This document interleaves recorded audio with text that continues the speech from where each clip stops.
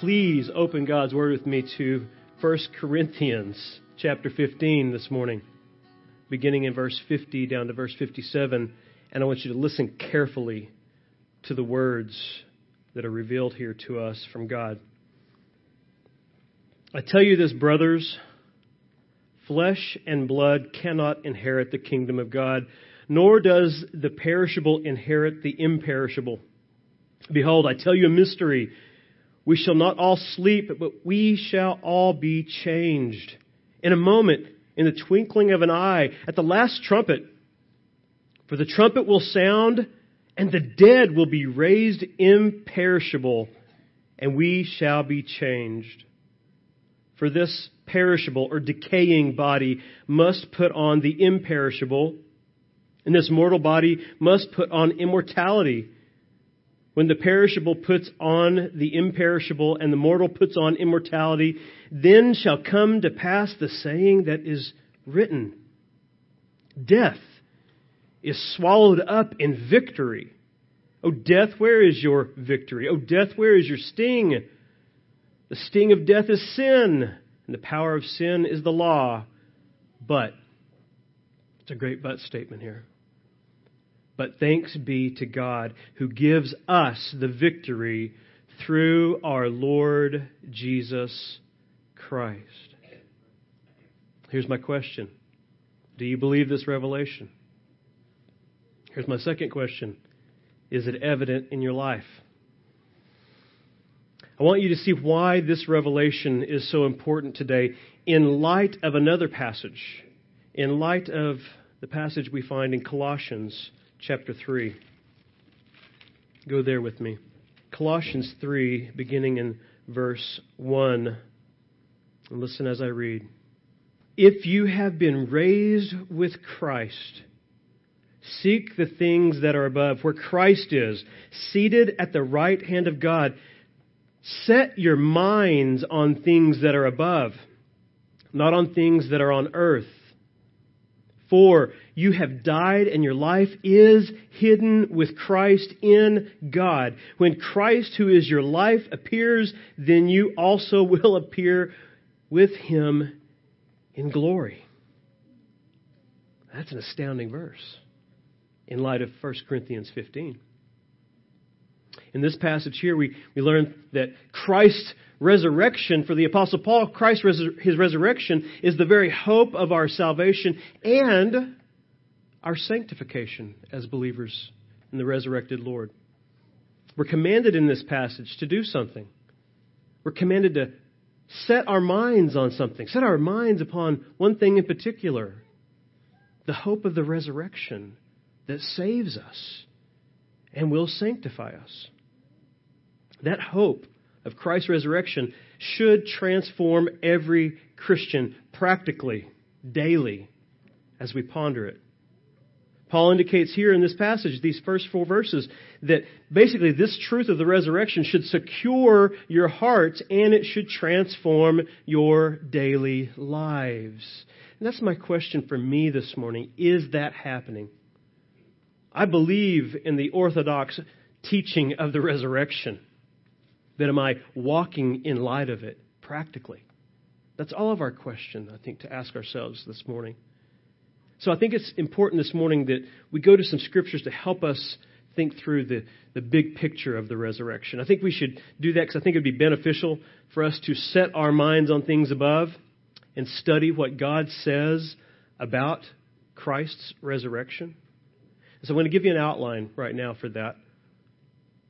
And God's Word is the authority here. There is no higher authority, so I'm going to solely appeal to God's Word to teach us about the resurrection this morning. God's Word teaches us that the resurrection of Jesus was historically promised, supernaturally announced, physically revealed, and powerfully evidenced in all those who believe. So the resurrection was historically promised, was supernaturally announced, was physically revealed, and is powerfully evidenced. That's my outline. That's what I hope will lead us to rejoice in our salvation and grow in our sanctification this morning. So let's begin looking at the first point Here we learn in the passage I'm going to take you to in a moment that we just heard read, we learned that God's Word teaches us that, number one, the resurrection of Jesus was historically promised. It was promised historically in scriptural prophecies. The entire plan of redemption was foretold in an amazing prophecy that I'm going to read again. And in that prophecy, we see the prophet Isaiah actually summarize the beautiful picture of God's eternal plan of redemption through the resurrection of Christ. Look with me back there in Isaiah 53. Isaiah writes, "Who has believed what he has heard from us? And to whom has the arm of the Lord been revealed? For he grew up before him like a young plant and like a root out of dry ground. He had no form or majesty that we should look at him, and no beauty that we should desire him. He was despised," the Hebrew word is vile, "and rejected by men, a man of sorrows and acquainted with grief, and as one from whom men hide their faces. He was despised, and we esteemed him not. Surely he has borne our griefs, carried away our calamity, and carried our sorrows. Yet we esteemed him stricken," he deserved it, "smitten by God and afflicted. But he was wounded for our transgressions, our rebellion against God's law. He was crushed," dakah, trampled, "for our iniquities. Under the feet of the iniquitous he was trampled. Because of our iniquities he was trampled to death. Upon him was the chastisement that brought us peace," or shalom, "and with his stripes we are healed. All we like sheep have gone astray. We have turned every one to his own way, and the Lord has laid on him the iniquity of us all." This is imputation. "He was oppressed and he was afflicted, yet he opened not his mouth, like a lamb that is led to slaughter, and like a sheep that before its shears is silent.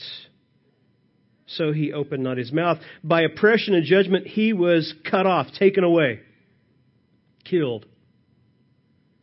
"And as for his generation, who considered that he was cut off out of the land of the living, stricken for the transgression of my people, and they made his grave with the wicked, with a rich man in his death. Although he had done no violence, he was pure, he was righteous, and there was no deceit in his mouth. Yet it was the will of the Lord, Yahweh, to crush him. God has put him to grief. When his soul makes an offering for guilt, he shall see his offspring." This is talking about propitiation, appeasement offering. "And he shall prolong his days. The will of the Lord shall prosper in his hand. Out of the anguish of his soul he shall see and be satisfied. By his knowledge shall the righteous one, my servant," speaking of Christ, "make many be accounted righteous. And he shall bear their iniquities." He'll be their substitute. "Therefore I will divide him a portion with the many, and he shall divide the spoil with the strong, because he poured out his soul to death and was numbered with the transgressors. Yet he bore the sin of many and makes intercession for the transgressors." He had victory at the end of this battle. He overcame it for those he was trampled for. He did that for us. God the Son, he tells us here, in prophecy, was historically told to be the one who would take on flesh to take our place as God's divine substitute. In this passage, in this whole passage here, Jesus' amazing incarnation, his humiliating sacrifice in our place as our substitute, and his glorious bodily resurrection are all spoken of. They're all promised in this revelation. This historic prophecy was given to do something in the people who read it originally, as well as it is today to us as we hear it. It was given to them to give them the hope of salvation and the one that God would provide to be their sacrifice for their sins, but it also was intended to transform them, make them sanctified people that would follow Him. It was given to cultivate faith and repentance in the people of God in Isaiah's day. All you have to do is go into the next chapter to see that. Isaiah 54, verse 4. Look what it says. It says, "Fear not, for you will not be ashamed. Do not be confounded, for you will not be disgraced, for you will forget the shame of your youth and the reproach of your widowhood. You will remember no more. For your Maker is your husband. The Lord of hosts is His name, and the Holy One of Israel is your Redeemer. The God of the whole earth He is called. For the Lord has called you like a wife deserted and grieved in spirit, like a wife of youth when she is cast off, says your God. For a brief moment I deserted you, but with great compassion I will gather you. In overflowing anger for a moment I hid my face from you, but with everlasting love I have compassion on you, says the Lord your Redeemer." First, He shows them what He would do because of their iniquity in Isaiah 53. Then He tells them, and here's the good news, I'm going to bring you back. And He's trying to help them to see this salvation is meant to actually cultivate something in them that would bring God praise for the great sacrifice He would provide. And that change would be sanctification. And if we set our minds this morning simply on this first point, on the historic promise of the resurrection, it'll cultivate the same things in us. Because our Redeemer, the Lord, He lives. And He is actively showing us compassion. And church, that is at the very heart of what cultivates sanctification. You don't try to be good, attempt to be holy, to gain God's favor. You do it because you've been granted God's favor. Out of the joy in your heart, you pursue His will for what He has done to save you. He has revealed to you how compassionate He is and how He had provided a way to atone for your sins. How could we not want to set our minds on that and not be changed practically? Now, secondly, let's go further. God's Word also teaches us that the resurrection of Jesus was supernaturally announced. Sometimes we overlook this one. We take it for granted. That this is a divine miracle, we sort of skim over as if, oh yeah, they did that. Listen, the resurrection was first announced by angelic beings. You guys ever bumped into an angel? I haven't. The first ones to announce what happened on this day were angels. Now, I think that was meant to even, obviously, in those they announced it to cultivate some form of praise in the hearts of those who heard their announcement. And I think that should be the case with us today. When we heard the men reading Scripture this morning, talking about the resurrected Savior, God speaking to us through those words, it should cultivate praise in our hearts. It is a supernatural announcement. Those who are not born again cannot hear it. If you hear it, it's because the Spirit of God dwells in you. But it's always been a supernatural message. But on the first resurrection day, it was announced by angelic beings, which is what they were created to do. Look with me at Luke 24. Luke 24. Luke 24. The function of the angels, they are the messengers of God. But the function ultimately in giving the messages of God, declaring the message of God, is to bring God praise. They were created to glorify God forever. And they do so here when they announce to those ladies who came to the grave that Christ has risen, and He has risen indeed. Look what it says in 24:1. But on the first day of the week at early dawn, they went to the tomb, taking the spices they had prepared, and they found the stone rolled away from the tomb. But when they went in, they did not find the body of the Lord Jesus. While they were perplexed about this, behold, two men, angelic beings, stood by them in dazzling apparel.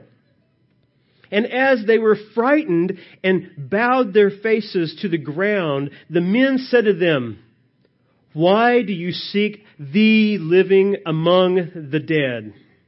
He is not here, but has risen. Remember how he told you while he was still in Galilee that the Son of Man must be delivered in the hands of sinful men and be crucified, and on the third day rise." Church, that's a supernatural announcement.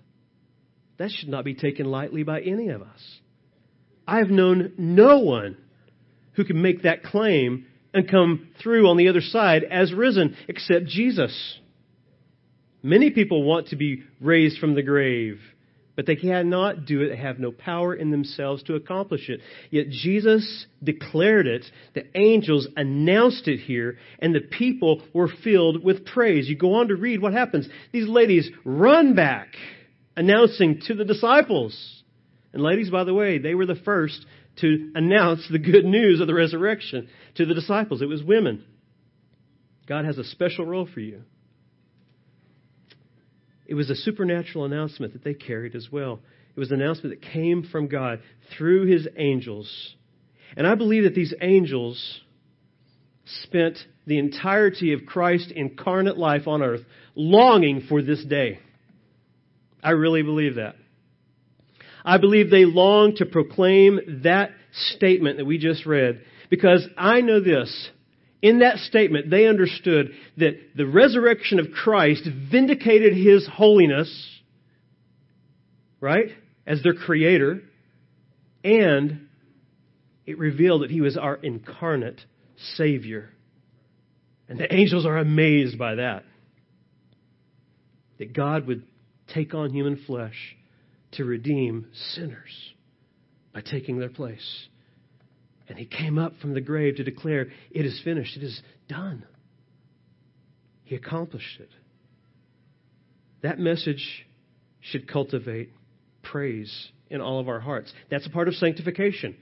Sanctification is evidenced in what comes out of your mouth. Are you speaking the praises of God? Are you announcing this message with boldness, with eagerness? Understand this. Go with me to Revelation 5. The message that the angels announced is the message that brings God the most glory. Christ completed His work.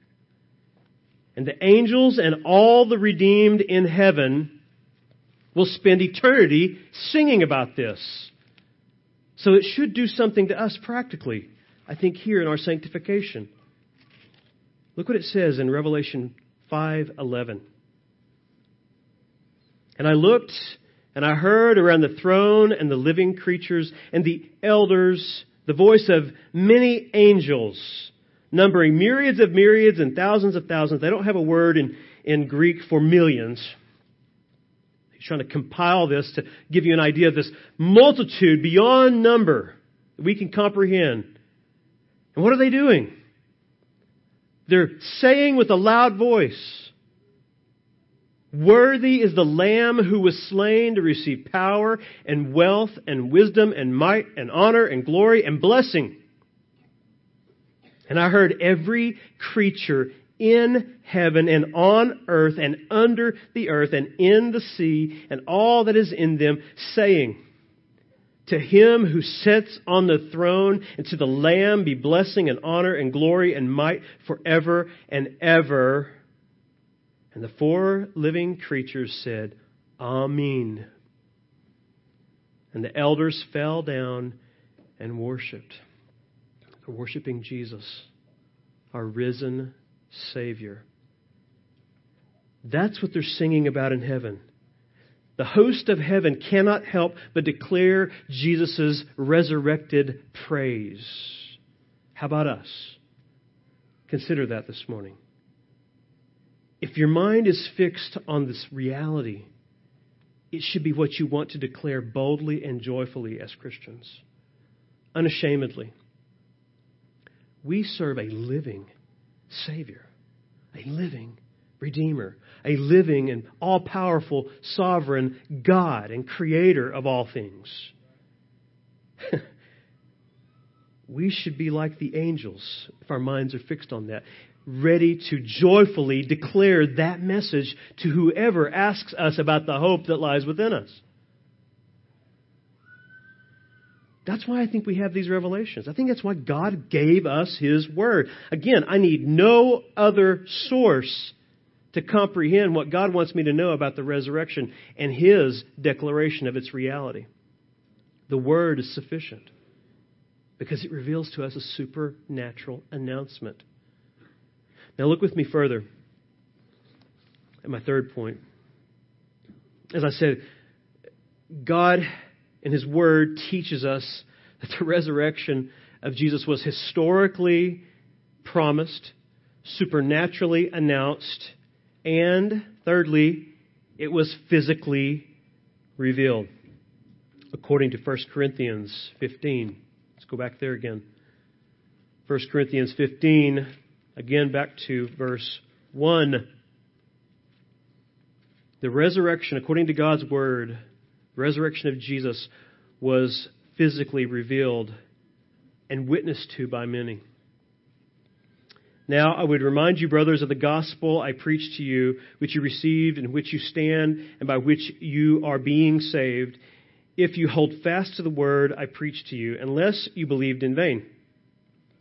For I delivered to you as of first importance what I also received, that Christ died for our sins in accordance to the Scriptures, that He was buried, that He was raised on the third day in accordance with the Scriptures, and that He appeared to Cephas, then to the 12. Then He appeared to more than 500 brothers at one time, most of whom are still alive, though some have fallen asleep. Then He appeared to James, then to all the apostles. Last of all, as to one untimely born, He appeared also to me. Now, this is after the ascension that Paul's talking about. The living one appeared to Paul. He appeared, and we know in these witnesses that He appeared in the flesh. It was a physical resurrection. The prophecies that were given, the historic prophecies that were given, are verified in this physical revelation. The announcement, the supernatural announcement of the angels was confirmed in the physical revelation of Christ, incarnate, rising from the grave, bodily. His resurrection revealed more than that even. It testified that He was truly human and truly divine. It testified that His human life and His death on the cross was a perfect offering to God on behalf of all who believe. And it also proved that He was not merely human, but divine. Because He was able to do what no human could ever do on that cross and up from that grave. He was able to absorb the eternal wrath of God against all the sins of all His people by dying in their place as their substitute, and then rising to declare that His death, His real human death, truly and completely satisfied God's divine justice that we deserve to receive. He received it for us in the flesh, but He absorbed it to the point of saying, there is nothing more to pour out on my people. I have taken it all in. And no mere man could do that. And the fact that He is raised from the grave bodily testifies that he was an acceptable sacrifice to God in our place. That should amaze us. How long will it take to atone for our sins in hell if we do not believe? Eternity. Jesus on the cross atoned for all the sins that it would take hell and eternity to ever consume. He consumed them for those who believe upon that cross in a matter of hours, because he was truly divine and truly standing in our place as truly human. Church, I want us to be freshly amazed by what happened here. Think about this. On the cross, Jesus, the spotless, pure Lamb of God, he was treated as if he was the filthiest sinner that ever lived. And only the spotless Lamb of God in human flesh could have satisfied God's demands, because we know this: man has offended a holy and righteous God. Man has offended and broken God's laws. And therefore man must die to uphold God's justice. So what happened? God took on flesh and dwelt among us. God the Son became a man to uphold God's justice and show us God's love and grace and mercy in the flesh, personally. God the Son, Jesus, in complete obedience to God's law for us, lived a righteous life because we can't. And then Jesus, God the Son, on the cross receives God the Father's full wrath that we have earned for our sins, though he had done nothing wrong. And understand this about the cross. On the cross, God the Father, because it was God the Son upon the cross, God the Father didn't say, I'm going to be a little bit easier on you. No. The only way to atone, completely eradicate our sin guilt, was to pour all of his holy, divine, eternal wrath out on his own Son. And God the Father did that. He did not spare 1 ounce of his full fury on his Son. He poured out the whole vial of wrath that we deserved upon the Lamb that was slain in our place. And that's why we can say with Paul in Romans 8, therefore now there is no condemnation for those who are in Christ Jesus, because he was our sinless substitute who took our condemnation for us.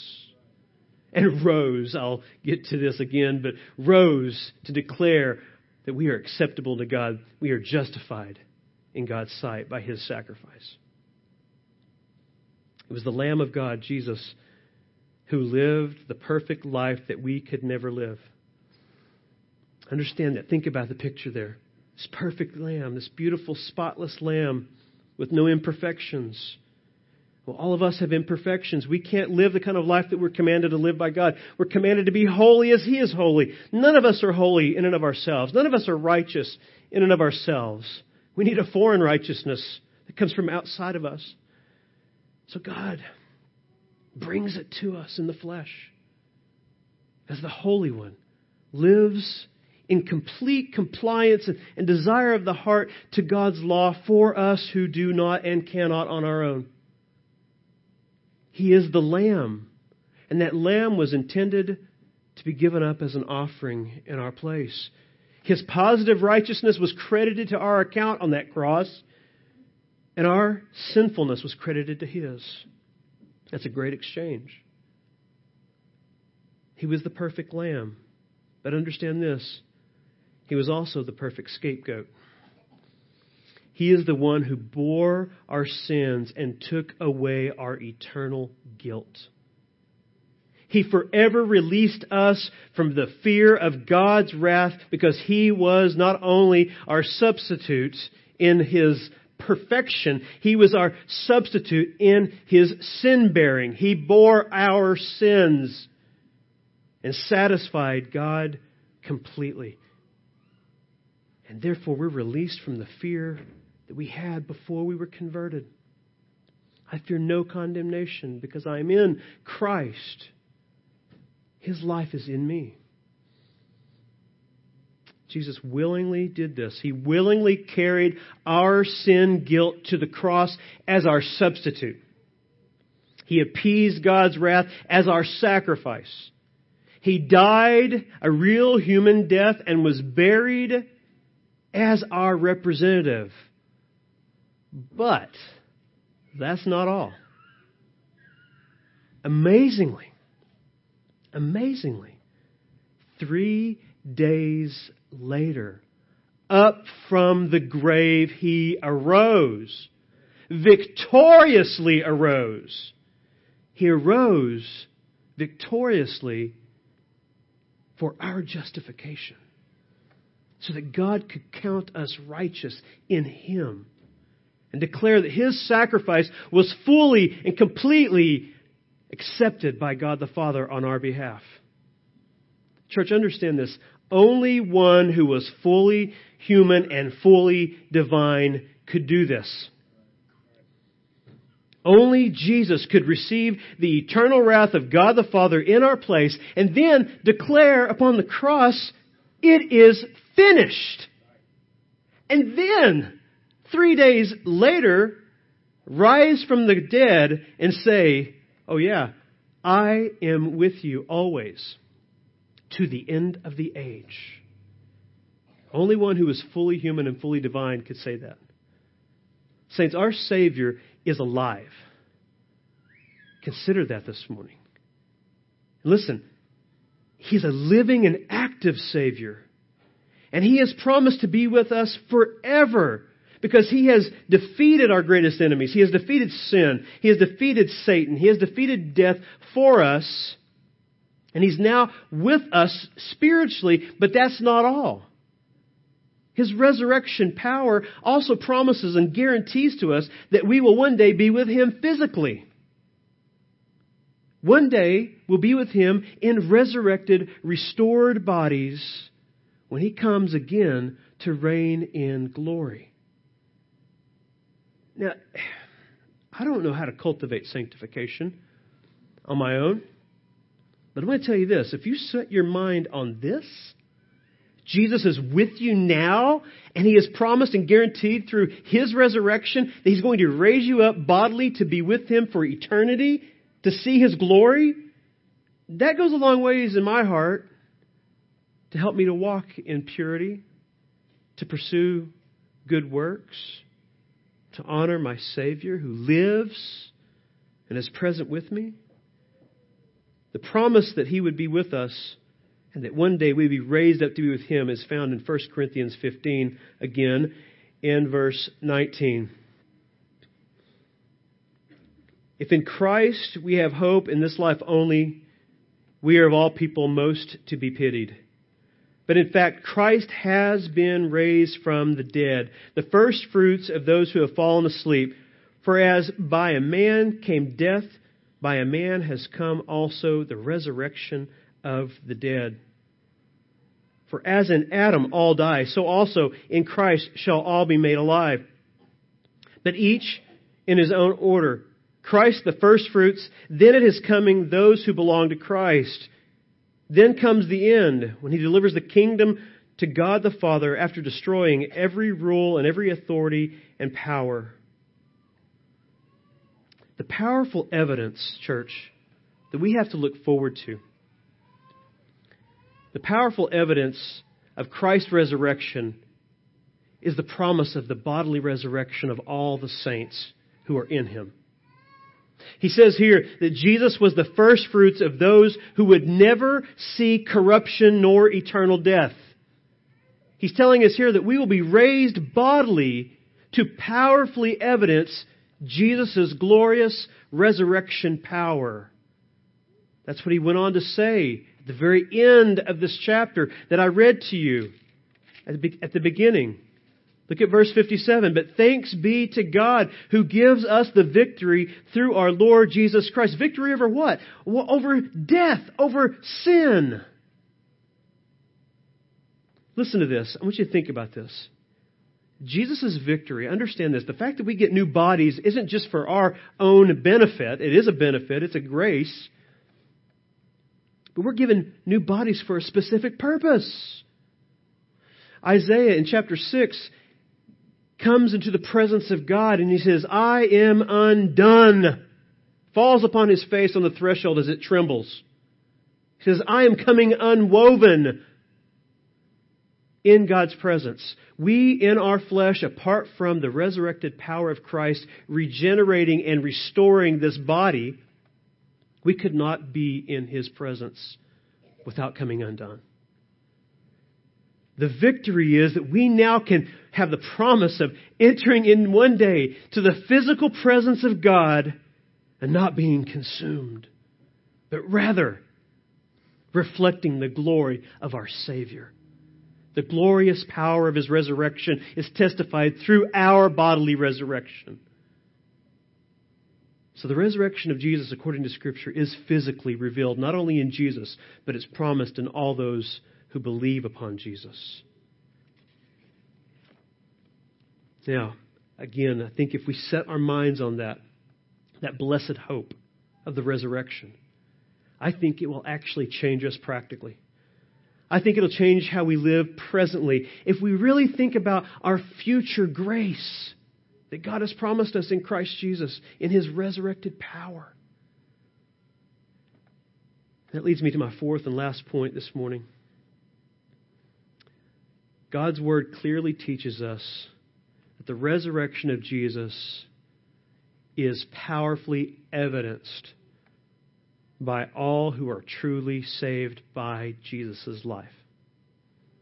All those who believe in Christ are powerfully transformed by Christ's resurrection power. Look with me in Ephesians chapter 2. Ephesians 2, beginning in verse 4.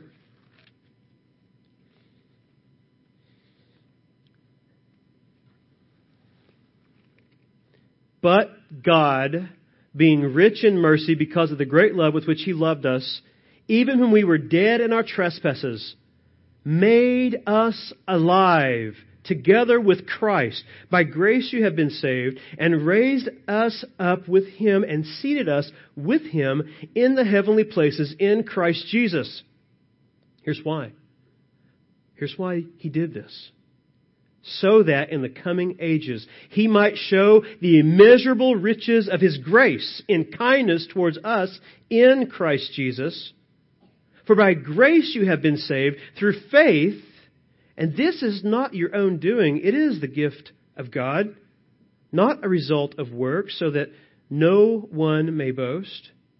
For we are His workmanship, created in Christ Jesus for good works, which God prepared beforehand that we should walk in them.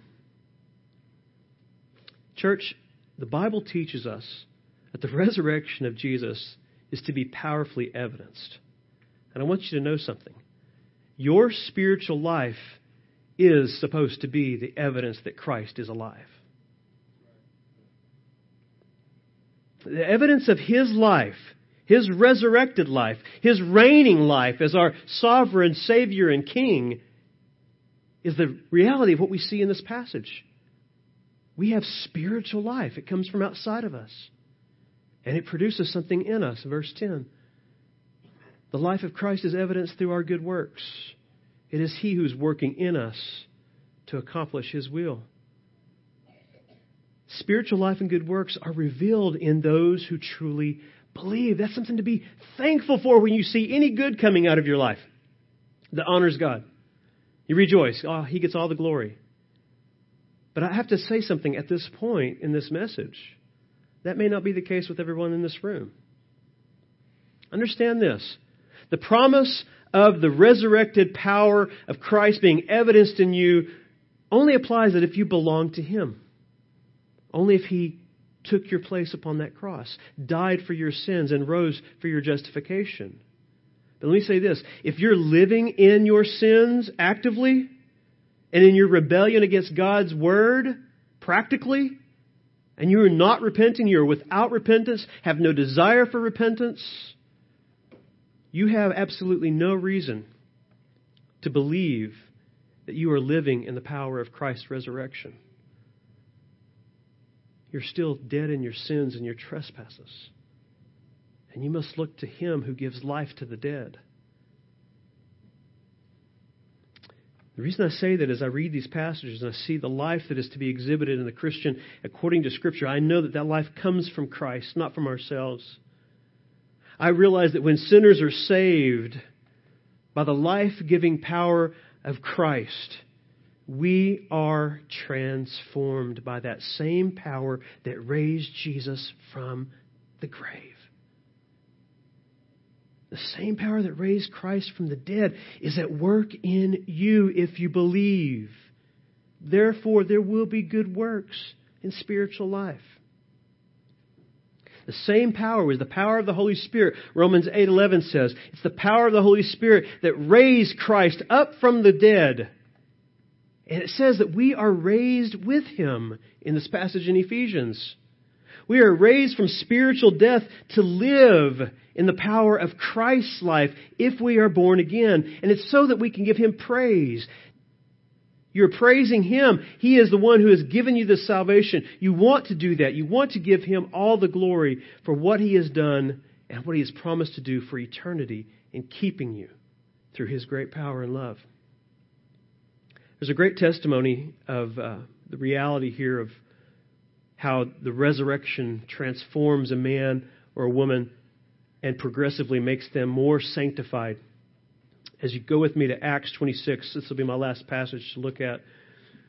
I want to show you clearly how the resurrection power of Christ transformed a man's life in radical ways.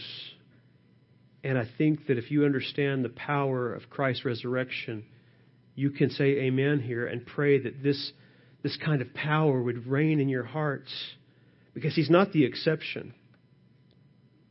He is simply giving us testimony to that in Scripture here. We'll see how the resurrection power of Christ and His life transformed Paul's life here. And beginning in verse 6, he's before King Agrippa here, okay? He's before this king and he's testifying to his hope in the resurrection of Christ here. He says, "Now I stand here on trial because of my hope in the promise made by God to our fathers, to which our 12 tribes hope to attain, as they earnestly worship night and day. And for this hope I am accused by Jews, O king. Why is it thought incredible by any of you that God raises the dead?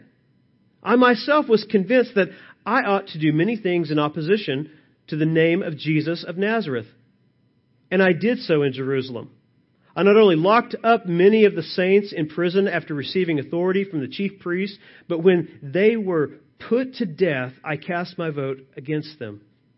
And I punished them often in all the synagogues and tried to make them blaspheme, and in raging fury against them, I persecuted even to foreign cities.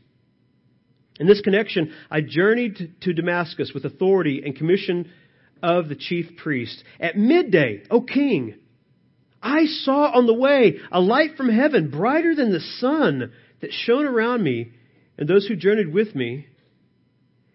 When we had fallen to the ground, I heard a voice saying to me in the Hebrew language, 'Saul, Saul, why are you persecuting me?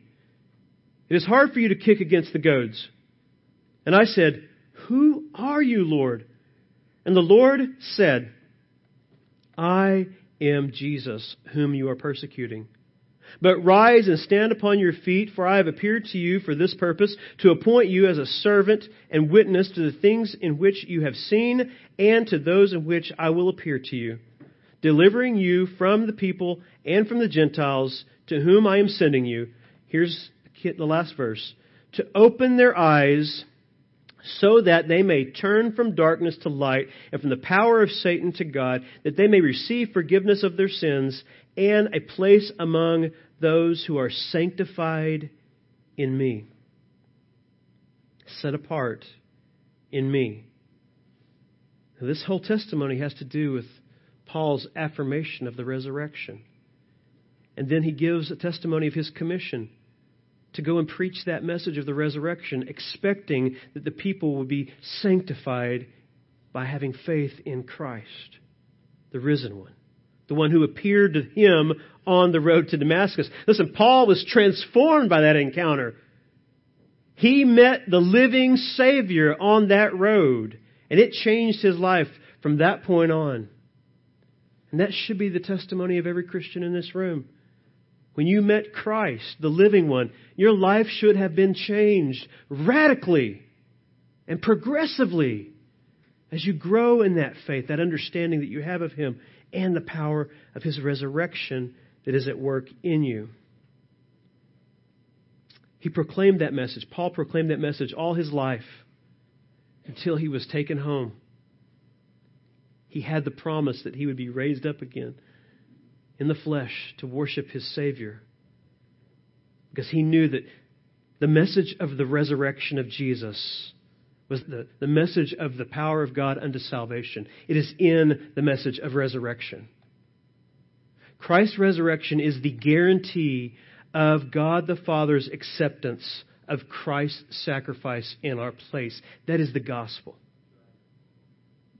Jesus' resurrection declares His innocence and our eternal acceptance in God's presence. It's through His resurrection that we are fully forgiven of all of our sins, past, present, and future, and we are fully accepted through His resurrection. We're fully accepted by God the Father, because now, saints, listen, we who believe are covered in the blood-soaked, righteous robes of the living Savior, Jesus Christ. Therefore, we are accepted by God the Father as if we are God the Son. In that sense, His righteousness is imputed to us. It covers us for all eternity, and we are fully embraced and accepted by God because of Christ. Setting your minds on that should cultivate sanctification. And if you're not a believer this morning, setting your minds on this should cultivate a desire to come to Christ for redemption. Just think about this. Jesus' resurrection testifies to the fact that for those who believe, there is no need to fear a holy and righteous God and His wrath to come. His resurrection testifies to not just that, though. His resurrection and His resurrected power that works in us testifies that there's no need to fear spiritual failure if you're a Christian. He will work through you. He will sanctify you. He prayed in John 17, "My word is truth. Sanctify them in the truth. Set them apart in the truth." There's no need to fear God's wrath or spiritual failure, because Jesus lived, died, and rose again for us. And His resurrected power will sanctify us. That is a promise from the living Savior. But again, if you're here this morning and you're fearing these things, you're fearing failure, and you're fearing facing God's wrath, I want to do this. I want to beg you today, this day, to turn from your sins and your self-righteousness and turn to the living Savior of sinners, the Lord Jesus. Look to the cross, where God's love is made manifest, where love and justice met perfectly to free us from the fear of failure and wrath to come. But don't keep your eyes fixed on the cross. Look quickly to the empty tomb. It's in the empty tomb that we find the testimony that the Lamb that was slain in our place has conquered sin's power for us, and He is able to save to the uttermost, because He is a risen and reigning and living Savior. He lives, and He intercedes for all those who draw near to God through Him. This is the hope of the resurrection. And I pray that you will grasp that today. I pray that that will transform us all today as we consider this on this special day. Let's pray together. Heavenly Father, we thank you for your great grace. Lord Jesus, your sacrifice, your willing offering of your life on our behalf are worthy of all of our praises for all eternity. But Lord, I pray, Holy Spirit, that you would help us to express our thanks to you today the way we will in eternity. I pray that it will sanctify our lives, set us apart, God, as we fix our minds upon the glorious truth revealed in your word about our resurrected and living Savior, the Lord Jesus. I pray that, Jesus, in your glorious name. Amen.